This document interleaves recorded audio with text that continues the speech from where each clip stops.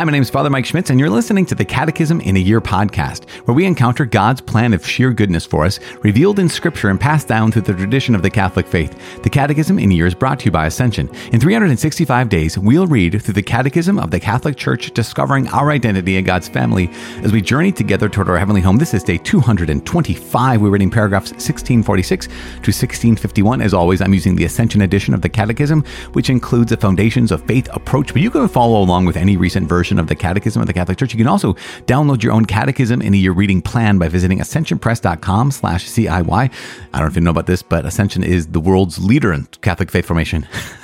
That's just one of the taglines that came to me right now. And also, lastly, you can click follow or subscribe in your podcast app for daily updates and daily notifications. If anyone else is out of breath right now, that's two of us, because I don't know why. I just got excited about day 225. Not that it's, well, gosh, okay. It's exciting because it's beautiful. We get to talk in paragraph 1646 through 1651 about the fidelity of conjugal love. Remember, we started talking about what are the effects of the sacrament of matrimony, and then what are the goods and requirements of conjugal love. So yesterday we talked about those four marks of God's love. God's love is always free. It's always total. It's always faithful. It's always fruitful. This section today, we're talking about the fidelity of conjugal love, like that sense that when you enter into marriage, when one enters into a covenant of any kind, covenant is a call to faithfulness. It's called to permanence. And in fact, 1646 says, by its very nature, conjugal love requires the inviolable fidelity of the spouses, that faithfulness. And so we're going to talk about this because we're talking about faithfulness. We have both, right, the two edges of this sword, the goodness of how good this is, that so many people are called to marriage, are called to that faithfulness, but also at the same time, how challenging faithfulness is, how challenging it is to be faithful on one's own part when their spouse has not been faithful. I mean, all those issues, right? We're going to talk about those a little bit today, but this is part of our faith. This is part of what Jesus has given to us. And keeping this in mind, sometimes, once again, when we're going through the catechism, it's like, well, this is what the church teaches, as opposed to this is what God teaches. They're one and the same. We have to keep that in mind, that the teaching of the church is the teaching of the Lord. That we know this, that if Jesus established his church, which we know he did, if Jesus gave the Holy Spirit to guide the apostles into all truth, which we know he did, if Jesus continues to be the source of and gives us the Holy Spirit as that guide, which we know he did, then the teaching of the church is the teaching of the Lord. And so knowing that this is both an incredible gift, faithfulness, but also an incredible challenge, also a incredible pain point for so many people in their lives, in their marriages, we just ask the Lord to be with us today. So let's pray.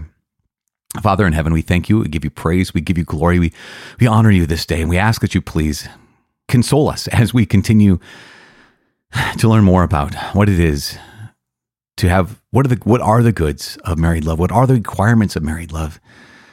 But don't just console us, Lord. Your Holy Spirit consoles, but your Holy Spirit also convicts. And so we ask you to please convict us as well. Convict us in truth. Call us to be yours, not partially, but fully. Because, Lord, you have covenanted yourself to us fully. And even when we are unfaithful, you are absolutely faithful. So be with us now. Console us and convict us, but above all, be with us. In Jesus' name we pray. Amen. In the name of the Father, and of the Son, and of the Holy Spirit. Amen. This is day 225. We're reading paragraphs 1646 to 1651. The fidelity of conjugal love. By its very nature, conjugal love requires the inviolable fidelity of the spouses. This is the consequence of the gift of themselves which they make to each other. Love seeks to be definitive. It cannot be an arrangement until further notice. The intimate union of marriage, as a mutual giving of two persons and the good of the children, demand total fidelity from the spouses and require an unbreakable union between them. The deepest reason is found in the fidelity of God to his covenant, in that of Christ to his church. Through the sacrament of matrimony, the spouses are enabled to represent this fidelity and witness to it. Through the sacrament, the indissolubility of marriage receives a new and deeper meaning.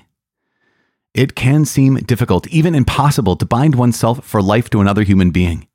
This makes it all the more important to proclaim the good news that God loves us with a definitive and irrevocable love, that married couples share in this love, that it supports and sustains them, and that by their own faithfulness, they can be witnesses to God's faithful love. Spouses who with God's grace give this witness, often in very difficult conditions, deserve the gratitude and support of the ecclesial community. Yet there are some situations in which living together becomes practically impossible for a variety of reasons. In such cases, the Church permits the physical separation of the couple and their living apart. The spouses do not cease to be husband and wife before God, and so are not free to contract a new union. In this difficult situation, the best solution would be, if possible, reconciliation. The Christian community is called to help these persons live out their situation in a Christian manner and in fidelity to their marriage bond, which remains indissoluble. Today, there are numerous Catholics in many countries who have recourse to civil divorce and contract new civil unions, in fidelity to the words of Jesus Christ, who said, "Whoever divorces his wife and marries another commits adultery against her, and if she divorces her husband and marries another, she commits adultery." The Church maintains that a new union cannot be recognized as valid if the first marriage was. If the divorced are remarried civilly, they find themselves in a situation that objectively contravenes God's law. Consequently, they cannot receive Eucharistic communion as long as this situation persists. For the same reason, they cannot exercise certain ecclesial responsibilities. Reconciliation through the sacrament of penance can be granted only to those who have repented for having violated the sign of the covenant and of fidelity to Christ, and who are committed to living in complete continence. Toward Christians who live in this situation and who often keep the faith and desire to bring up their children in a Christian manner, priests and the whole community must manifest an attentive solicitude so that they do not consider themselves separated from the Church, in whose life they can and must participate as baptized persons. They should be encouraged to listen to the Word of God, to attend the sacrifice of the Mass, to persevere in prayer, to contribute to the works of charity and to community efforts for justice, to bring up their children in the Christian faith, to cultivate the spirit and practice of penance, and thus implore day by day God's grace. Okay, there we have it. It is day 225, paragraph 1646 to 1651. A challenge, right? It is the challenge of fidelity. And so let's begin at the beginning, which is so important in paragraph 1646 and following. We recognize that in marriage, fidelity, faithfulness is essential. In fact, not just even faithfulness is the promise of faithfulness, the expectation of faithfulness. And, again, this teaching of the Church, right, which is the teaching of the Lord, as we said, this teaching of the Church is, people can be mad at it, obviously. The teaching of Jesus, people can be mad at it. But it goes on, it says here, love seeks to be definitive. That's what love wants, right? It cannot, he says that, I love this line. It says, it's the third sentence in today's reading. Love seeks to be definitive. It cannot be an arrangement until further notice. So G.K. Chesterton, who was a Catholic back in the day, about 100 plus years ago, give or take, he was an atheist who became a Catholic. And he, at one point he said something along these lines. He said, people can get so mad at the Church because the Church demands that they promise forever when they get married. He said, that's strange. He said, that's what love wants to do. Let's go back to this. People get so mad that the Church demands that you promise forever when you get married. But he said, that's what love wants to do. Love wants to promise forever. In fact, I always go over this with our couples as we talk about covenant, as we talk about fidelity in marriage. I say that, if my couples came in to visit me, my couples, not my couples, the couples who are going through marriage preparation came in to visit me. And I said, okay, on the first meeting, well, you guys, I'm glad you're here. We have these three kinds of vows. We have the 3-year vows, we have the 7-year vows, and the forever vows. So don't make any big decisions right now, but take these three different sets of vows, the 3-year vows, the 7-year vows, and the forever vows. Talk about them with each other, pray about them, and let me know which ones you want. If one of the two people were to say, I like those 7-year vows, the other person would be mad, rightfully so. In that sense of, like I always say, it's not like, okay, I want to give you my 20s or I want to give you my 30s. It's I want to give you my life.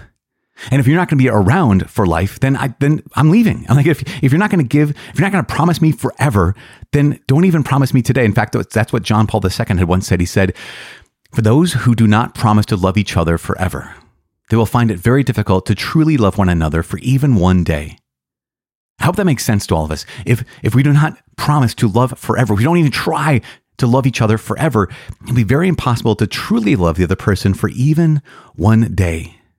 Why? Because love seeks to be definitive. That sense of you and none other until death. Not you and none other until I get bored. You and none other until, again, as it says, until further notice. But the intimate union of marriage. as it says here in 1646, as the mutual giving of two persons and the good of the children demands total fidelity from the spouses and require an unbreakable union between them. In doing that, they are giving witness to who God is in this world. I mean, and that can be done in so many ways, right? It can be done in the glorious, beautiful way of just look at that couple there. They love each other so well through thick and through thin, for good and through bad, through sickness and health.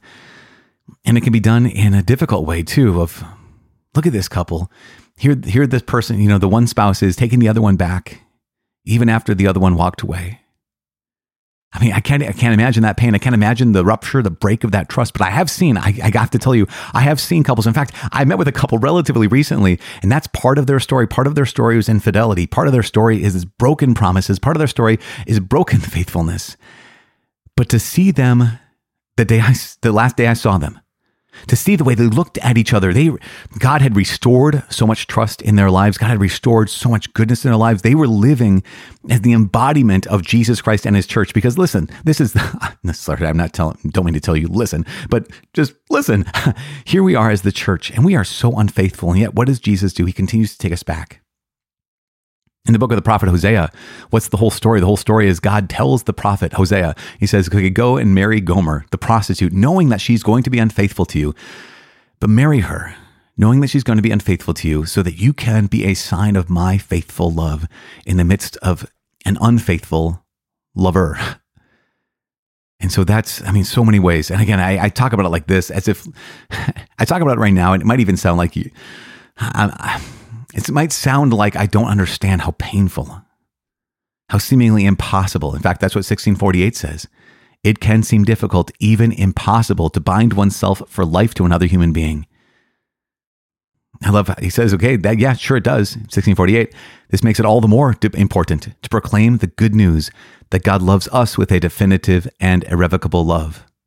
The married couples share in this love, that it supports and sustains them, and that by their own faithfulness, they can be witnesses to God's faithful love. And it's so important. Now, remember, marriage is God's gift, and marriage in the Lord is God's gift. But we still live under the regime of sin. And because of this, paragraph 1649 highlights the fact that yet there are some situations in which living together becomes practically impossible for a number of reasons. There can be violence. And that would be practically impossible to make. It would not be good to make someone stay where they're in danger or where the children are in danger. And if it's not physical violence, there could be emotional, mental violence, right? There also can be situations where here is this couple has to separate physically because of financially damaging each other. And again, we can be so mean to each other, and we can be so mean to the people that we promise to love forever. So the church understands that there are some situations where living together becomes practically impossible. And in those cases, the church permits physical separation of the couple and they're living apart. And yet at the same time, we recognize that doesn't mean they're not husband and wife anymore. They are still husband and wife. They are husband and wife until the day that one of them dies. Unless the church gives that declaration of nullity, recognizing that there's this sacrament of matrimony was never the case, but there was some kind of impediment. When we talked about that already, there was some kind of obstacle that got in the way that prevented marriage from happening in the very first place. People don't talk about this as much. I already mentioned it briefly a few minutes ago, but the church hopes for reconciliation in some of these cases, right? And again, please, situations where you would say, "Oh, no, please never go back." Like I know situations where you would advise that person who got themselves safe finally, like, no, never go back. And I get that. I understand that. There are situations where going back would not be a good idea, but there are some situations where that as an option should be considered. Again, I'm not saying all situations, and please, I invite you to take everything I'm saying, not with a grain of salt, but with the benefit of the doubt, right? In that sense that I understand that there are situations where, no, going back would not be wise. And there are situations where going back would be the most heroic thing a person could do. I don't know. That might not be your situation. So again, benefit of the doubt here. Nonetheless, the church recognizes that each person is called to continually live out their vocation. And so even if a husband and wife are no longer living in the same place, they're not free to date. They're not free to pursue another relationship. Again, that's the heaviness. That's the heaviness of what it is to be married. That there might be some reason why we have to separate, or even in paragraph 1650, to get civil divorce. But even in those situations, I'm not free to contract a new civil union. I'm not free to attempt marriage with someone else. Again, why?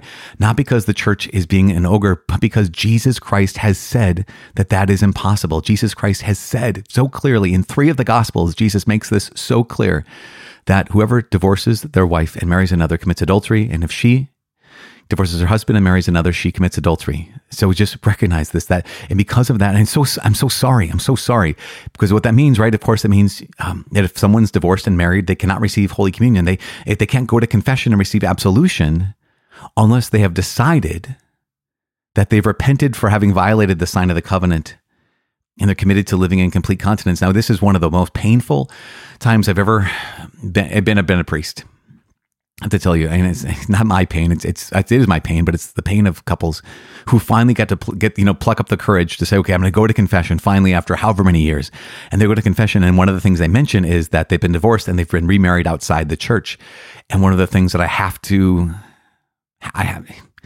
communicate is the teaching of Jesus is that a person cannot be absolved until they determine that either they're going to separate or they're going to live as brother and sister.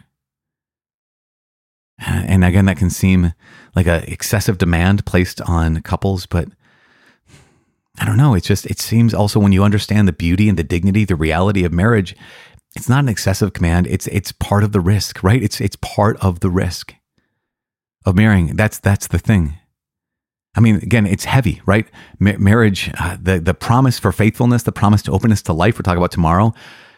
It's heavy, but at the same time, realize that if you're married, there was a moment when you said, this person, or even realized, this person looking at you on your wedding day, they trusted you enough to be willing to risk the rest of their life for the chance to be your spouse. And you looking at them, you trusted them enough that they were willing to risk the rest of their life for the chance to be your spouse. This is, again, there's consequences.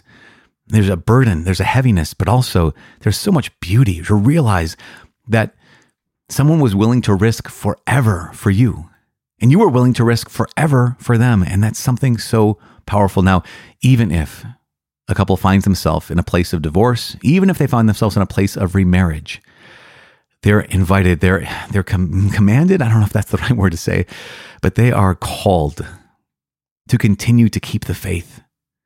And they continue to raise their children in the Catholic Church, and priests and the whole community. We have to do what we can to help them out. And again, that's so hard. And again, if you are someone who's been divorced or someone who's been divorced and remarried, and you've gone to your church and it's like, hey, we can't help you, I'm so sorry, because I think so in so many ways we're not suited for that. We're not equipped for that, and yet we're called to it too. So what can you do? Well, the church says here clearly, if you've been only divorced, you can still participate in the sacraments, right? Because you haven't done anything wrong, at least with regard to being in a state where you would be unable to receive Holy Communion. If you're divorced, you can go to confession and continue to live the life of the sacraments. It's when one gets divorced and remarried that they're unable to participate in the sacraments of Holy Communion or the sacrament of reconciliation. At the same time, everyone, it says here, should be encouraged to listen to the word of God, to attend the sacrifice of the Mass, still go to Mass, and still offer up the sacrifice, to persevere in prayer, to contribute to the works of charity and community efforts for justice, to bring up your children in the Christian faith, to cultivate a spirit and practice of penance, and thus implore day by day God's grace. Because God has not abandoned you. In fact, if this is part of your story, we recognize that as long as your heart is beating, as long as you're breathing, your story is not over yet, and there's always a chance to repent until the very end. There's always a chance to say, okay, God, what do you want me to do in this moment? Again, that's always the question. That's always the prayer. God, what do you want me to do in this moment? How are you calling me to take that step forward now? And again, I know this is hard. This is a heavy, heavy day. It's a beautiful day, but it's a challenging day. Because of that, I know every one of us needs God's grace, because there's not one of us whose life hasn't been touched by divorce. There's also not one of us whose life hasn't been touched by love. And so we pray. I am praying for you. Please pray for me. My name is Father Mike. I cannot wait to see you tomorrow. God bless.